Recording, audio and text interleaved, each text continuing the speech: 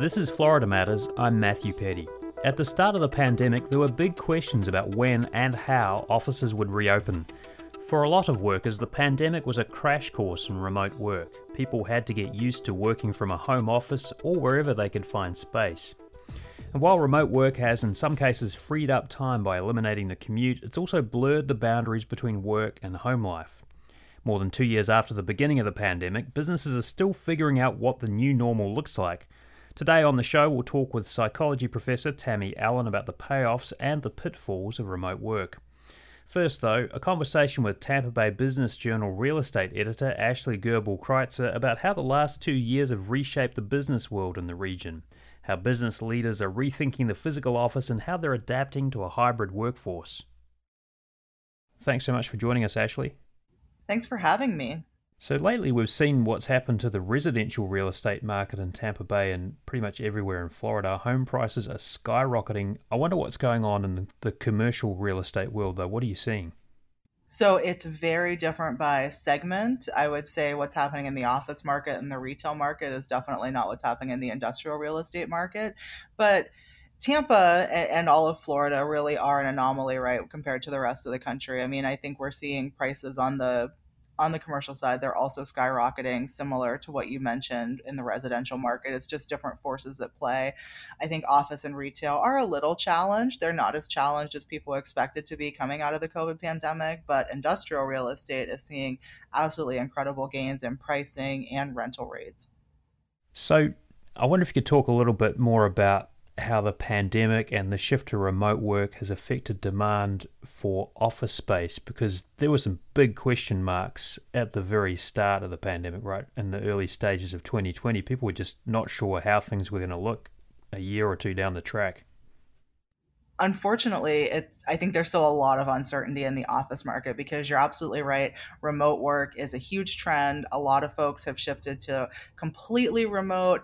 But what is actually the most challenging for decision makers to figure out is this hybrid model where some folks are remote, some folks are in the office. And it's just a challenge to figure out how much space do you need, because the old equation of 200 square feet per employee no longer applies if everyone's not in the office every day. So it's a tricky calculus right now. We are still seeing office leases being signed, and some of those are driven by renewals that came up. Some of them are people who have made up their mind, they're committing to a physical office, and some of them are people who are hedging their bets and hoping they figured out their space. I think one of the most notable examples in Tampa is K-Force. They moved out of Ybor City. They signed, I think it was a 30,000 square foot office lease in Midtown, and their entire model is called Office Occasional, which means come in for a meeting. They definitely don't expect to see you every day. So I think that it's really up to the company, and there's still a lot of unknowns. No matter, even if you think you figured out, okay, we're going to have everyone come in on Wednesday. Wednesdays is our day in the office. I mean, how much space do we need for that? So there's still a lot of unknowns. I was reading some of what you were writing back in early 2020, Ashley, and you wrote about the effect of the pandemic on commercial real estate and how businesses might adapt. And one of the people you talked to was Ryan Kratz with Colliers International, and he was saying that 10-year leases may not work for businesses who need more flexibility to adapt quickly to new conditions like what came up in the pandemic. Are you seeing a change in lease lengths because of what happened and what's transpired over the last couple of years? The largest deals that got done in Tampa, especially on the office side, no, they're still kind of sticking to that 7 to 10 year lease. I mean, those are also very large companies that it's a little bit different. There's a little more stability there than a small business. So we haven't seen those length terms shorten significantly in the biggest leases. And just thinking about this idea of an occasional office, one of the big headlines over recent months has been this notion of the Great Resignation, even last year. But are you seeing businesses that have the resources to offer something a little extra for potential employees do something to their office space to make it a little more attractive as an added incentive? So we are definitely seeing companies that think that's the way to lure employees. There's a lot of companies that are investing in their office space and using some of those amenities that I think now almost feel a little dated, a little mid-aughts, right? Like the air hockey tables and beanbag room and whatnot. Right, bring your dog to work, like things that feel very like early aughts tech boom. I think we're seeing those come back as an amenity to get people in the office. But what workers want, what we hear over and over and over again, is flexibility. They want the flexibility to choose if they work in the office, when they work from home, when they want to schedule a doctor's appointment, whatever it is, because it's no longer life work balance, it's kind of life work integration. Because if we're going to be working all the time, then you've got to be doing that life admin stuff during the workday sometimes. And are businesses willing to make some concessions? Like, say they have a lot of remote workers, like how far are they going to make sure that people have what they need at home, or they can do their job just as effectively no matter where they are? I think some of the big tech companies even have stipends, right? Like, here's your work from home stipend, and whether you spend that on a new office chair or a Peloton or whatever it is that's going to make your work from home experience better. That is something you're seeing at like the highest levels of tech and big companies that want to promote flexibility and remote work. I don't think smaller companies have the resources to offer that sort of stipend or amenity package, but it's happening at high levels. And are you seeing, like, is it bigger companies with more resources that are able to be creative about how they move forward and attract the talent they want and retain workers? Like, because you talk about, companies that can offer some of these things that maybe smaller companies don't. So have some companies without those resources just gone under because of everything that's happened over the last couple of years? I don't know if anyone has gone under because of one specific thing, right? It's a death of a thousand cuts. There was the COVID challenges, inflation, people wanting to work remotely. So I think there are lots of different reasons companies are struggling these days, and it's hard to pin it on any one thing. But absolutely, larger corporations have an advantage because the Great Resignation, a lot of it was fueled by money. I mean, we can talk all day about, fun office games and, craft coffee on tap and whatever, but people need to get paid. And we've seen a lot of people really spike their salary by making big moves, and usually to a bigger corporation. Right. So pay and flexibility, two of the biggest winners when it comes to what employees are looking for. Right. I mean, what else is there, right? The ability to live your life on your terms and make enough money to do it comfortably.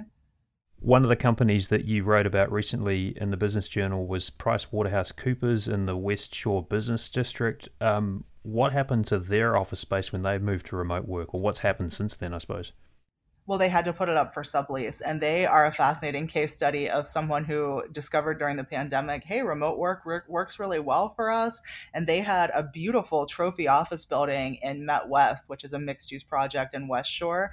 And, midway through 2021, they just said, no, people don't want to come back and we want to keep them. So they had to put their space up for sublease. And we are seeing other companies take that space who believe in more of an office presence. But PwC really came out. They were one of the first, I think it was October 2021, to come out and say no. And that building wrapped up construction in 2019. Some of the floors weren't even entirely built out. Like they had room for expansion in that tower, and they hadn't taken all of it because it was like room for additional growth. And then the pandemic hit, everyone went home. Are there some businesses that really have done well, and you can sort of look at some of the things that happened in the pandemic and say that's why? Like, I'm wondering which businesses have flourished because of what's happened since 2020. I don't think anyone flourished because of it. I think they flourished in spite of it. And I think a great example of that is Bloomin' Brands, the Tampa-based parent company of Outback Steakhouse. And they had made so many investments up front, like in the years leading up to the pandemic, in delivery and takeout. I mean, if you think back to 2016, 2017, Outback was laying off corporate employees in droves. It wasn't a growing, thriving company. And now they're doing pretty well, and it's amazing to think of the fact that they were a casual dining brand and they came through the pandemic. I wouldn't say unscathed. I don't think anyone came out unscathed, but doing pretty well. What do you think the future of business districts in a city like Tampa looks like, with thinking about hybrid workforces and how companies are having to adapt? If it's not COVID-19, there could be some other major seismic shift that affects businesses down the track. I'm wondering what that's going to mean for the physical landscape of a city like Tampa. I think for a city like Tampa, it's a pretty critical question, and we still don't know the answer because with hybrid work, even if these office buildings are 100% leased, they're likely not 100% occupied. And if you're a restaurant or a dry cleaner, you opened in the urban core, that was predicated on 100% of the office workers being down there, because downtown Tampa is still very much anchored by its office market. I think St. Petersburg, there's a compelling argument there that it's the residential market, the nightlife, the art scene, but Tampa's anchor is its office market, and not all of those employees are back, and they may never come back. So it's a changing calculus. And I think the residential base in downtown Tampa is growing. That's a lot of people to make up. Well, I guess the flip side of that too is because more people may be working from home, that may change what neighborhoods look like too. If people are conducting business out of their homes, that's going to change things too. We've seen a little bit on the residential side of that where people want an extra room or a den or a half bedroom just to serve as a home office or a workout room. So I think that is changing the residential market. I wanted to ask you about shopping malls too, because that's been, those have been in decline for years now. But are you seeing a bit of a comeback for brick and mortar stores as people began to emerge from lockdown, the lockdown we had in 2020, or just kind of go back to shopping in person? And do malls have a future, do you think? I think some malls will always have a future.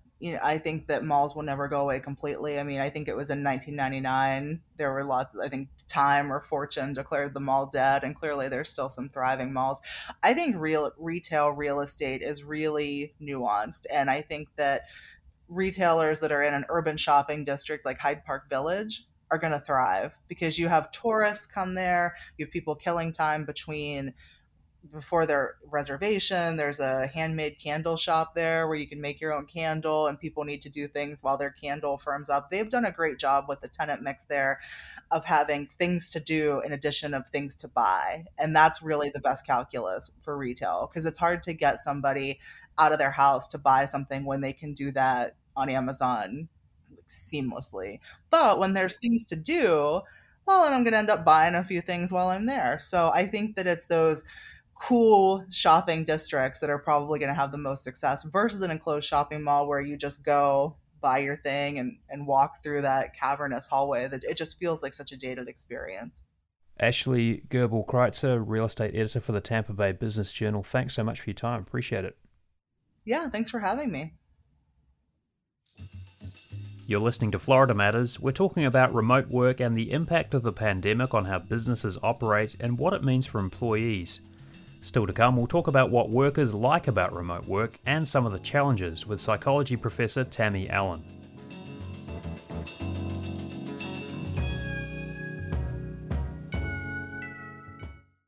Welcome back to Florida Matters. I'm Matthew Petty.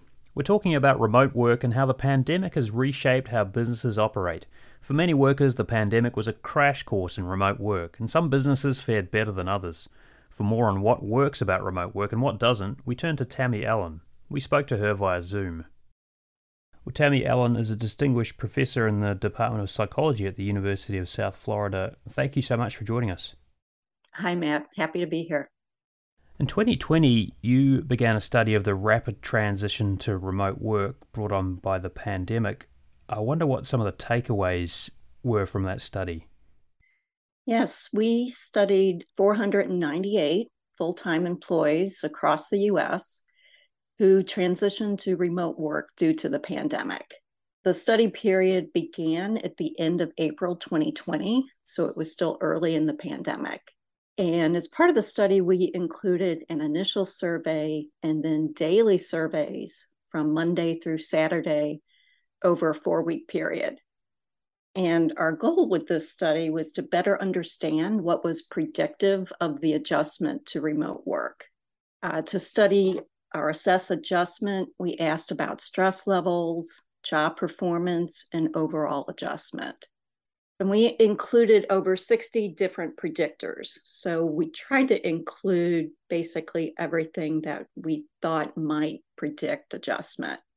And there were several key findings that stood out. One of the strongest predictors was feeling a sense of belonging at work. Those who felt more socially isolated adjusted less well.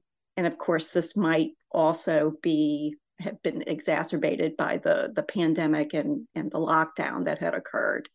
So it actually wasn't too surprising. Another key finding was having a comfortable and productive workspace at home. So we know that many people were working from kitchen tables or sofas on laptops, and in some cases in really cramped conditions, in some cases with kids at home. So it's really important for remote workers to have, for example, a true desk and a true desk chair. And one of the key recommendations we can make from the study is that it's important for employers to help employees with their work from home setups, and by example, for providing a stipend for purchasing office furniture. Do you think you would get a different range of responses if you were to do the survey now? And I wonder, now we're 2+ years after the start of the pandemic, does it seem to you like people might have kind of found a rhythm with remote work that they wouldn't have had back in April of 2020? Well, I think that these findings probably still hold. We might find some differences in the sense that other findings might also emerge. For example, individual differences might begin to matter more. One variable that we didn't study that I wish we had was, for example, extroversion.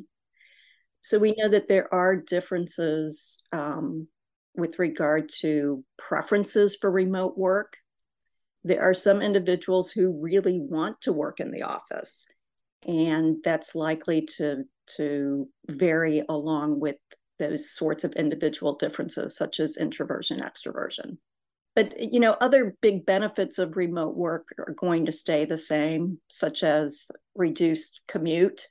That's one of the features that individuals really like about remote work, and people can reinvest that time saved from telecommuting into family and exercise and getting more sleep. So there are some groups, as you note, that adapted better to remote work. Why is it that some people prefer it, and what are some of the kind of key aspects of those groups? Yeah, one factor relates to what we refer to as boundary management. It has to do with the lines that we draw between work and non-work, for example. And there are individual preferences there. Some individuals really prefer to keep their work and non-work very separate, while others are fine with the integration of work and non-work. So for those who prefer integration, working from home is going to come more naturally, while those who really prefer separation, like, for example, the ritual of leaving the house and transitioning out of the family role into the work role. And there are some little tricks that people have tried, right, to try and introduce a sense of separation between work and home, even when they're working out of the home. What are some of the things that people have tried to do to keep some of those boundaries in place? Yeah, exactly. We refer to those as boundary management tactics. And one of the tactics that people started using during the pandemic is what was referred to as the fake commute. So to help designate the end of the workday, they would leave their home, take a walk around the block, or maybe even a short drive in a car to, again, get that same feeling that they're making a transition out of the work role into the family role. Some people will use different devices. So they will have a computer that's just used for work, shut off that computer, and then if they want to do some browsing on non-work issues, they'll have a different device for that. Yeah, and then there's also, like one of the stories I think I read either 2020 or 2021 was discussion around what people wear to the office and the fact that there'd been fewer people buying business clothes because there just wasn't a need for it. But I do think I read about people also making an effort to put on a shirt, sometimes a tie or some formal attire at the start of the workday, just to kind of create an extra level of separation, right? Is that something that you found in your research as well? Exactly. So some folks will do that in the morning. They will put on their work attire, again, as part of the ritual of transitioning across roles, and then change out of that work attire to designate the end of the day. And of course, a lot of people really enjoyed what I refer to as the Zoom mullet, having the business attire on top and then the comfy pants on the bottom. Right. Kind of like the news presenter who's just wearing a pair of shorts under the anchor desk. Some business leaders, of course, were pretty keen to get employees back to the office and still are, saying they're concerned about a lack of productivity when people were working remotely. Other businesses have really embraced remote work or flexible work arrangements. You talked about the importance of having a comfortable home office environment. What are some of the other keys for productivity when employees are working remotely that you've found in your research? I think extra efforts to remain in communication are important. And we looked at quantity and quality of communication as part of our study. And the quality of communication is particularly important. But you don't want a situation in which the employee becomes out of sight, out of mind. Also, being accessible during the times that are designated for work, but also being able to negotiate with the supervisor that there may be times during the regular workday that you're not accessible, for example, for those who still have dependent care needs. And one other suggestion would be to leverage technology effectively to the extent possible. And this is where employers also may need to make extra efforts to provide the training needed to get employees up to speed on new technologies that might be necessary for remote work. Tammy, how would you say businesses that are moving forward with flexible work arrangements and allowing their staff to continue working remotely, how are those businesses making sure that their employees have what they need to succeed in this new hybrid, sometimes completely remote work environment? I think that, there are a lot of growing pains right now, and employers who thought they would have everyone return to work are rethinking those decisions. So it's really trying to take full advantage of the benefits of remote work while also minimizing the drawbacks. So it's hybrid work seems to be the best answer in that you can still bring people into the office for collaboration while also giving them the flexibility of having days where they can work at home. For example, some of the more deep thinking work that might be done better in quiet home spaces. And this hybrid work model is the one that the majority of employees want. So I think it's really a matter of organizations figuring out the best formula for when to bring employees into the office and when to give them the flexibility to work from home. There's been a lot of reporting on the so-called Great Resignation, where people have been quitting jobs, sometimes in large numbers, and a lot of businesses have had a bit of trouble in getting people that they need to staff up and get back to, full production or full capacity. What role does the pandemic and the transition to remote work play in that story? Yeah, so what the data suggests is that the workers who quit as part of the Great Resignation primarily left to find other jobs, ostensibly jobs with better pay, better benefits, and importantly, in connection with remote work, better flexibility. A study conducted by LinkedIn found that jobs advertised as having a remote work component attracted 2.5 times the share of applications compared to on-site jobs. So remote work is definitely a big attraction, a big recruitment tool for organizations. Has it had some impact on salaries as well? Because, oftentimes somebody will say that they won't move for a job if the pay is not going to be high enough depending on what the cost of living in whatever city the job may be based in, but has the predominance of remote work or the increase in remote work options meant that some of that's flattened out a bit? I think so. It's, what the data tell us is that individuals are willing to trade some amount of compensation in exchange for the flexibility of being able to work at home. Now, as part of this whole story about the Great Resignation and what the business environment, the world of work looks like 2021, 2022 and forward, there's also this question of burnout, right? And we've read stories about that too, but how do companies and employees address burnout in the remote work era? Yeah, I think one of the pitfalls of remote work, and this is based on data both before and post-pandemic, is that individuals who work remotely tend to actually work more hours. So they may use some of that saved commute time to actually put in more work hours. And so the danger is if employees aren't turning off work, if they're not properly managing their boundaries, that can result in overwork and subsequently burnout. So it's really important for employees and for managers to encourage employees to detach from work. That includes taking short breaks during the day, as well as also fully detaching after work. And what's the role of technology in that? Because it could be a double-edged sword, right? You may say that technology can help you switch off in some cases, but oftentimes it means people are plugged in 24/7, whether they want to be or not.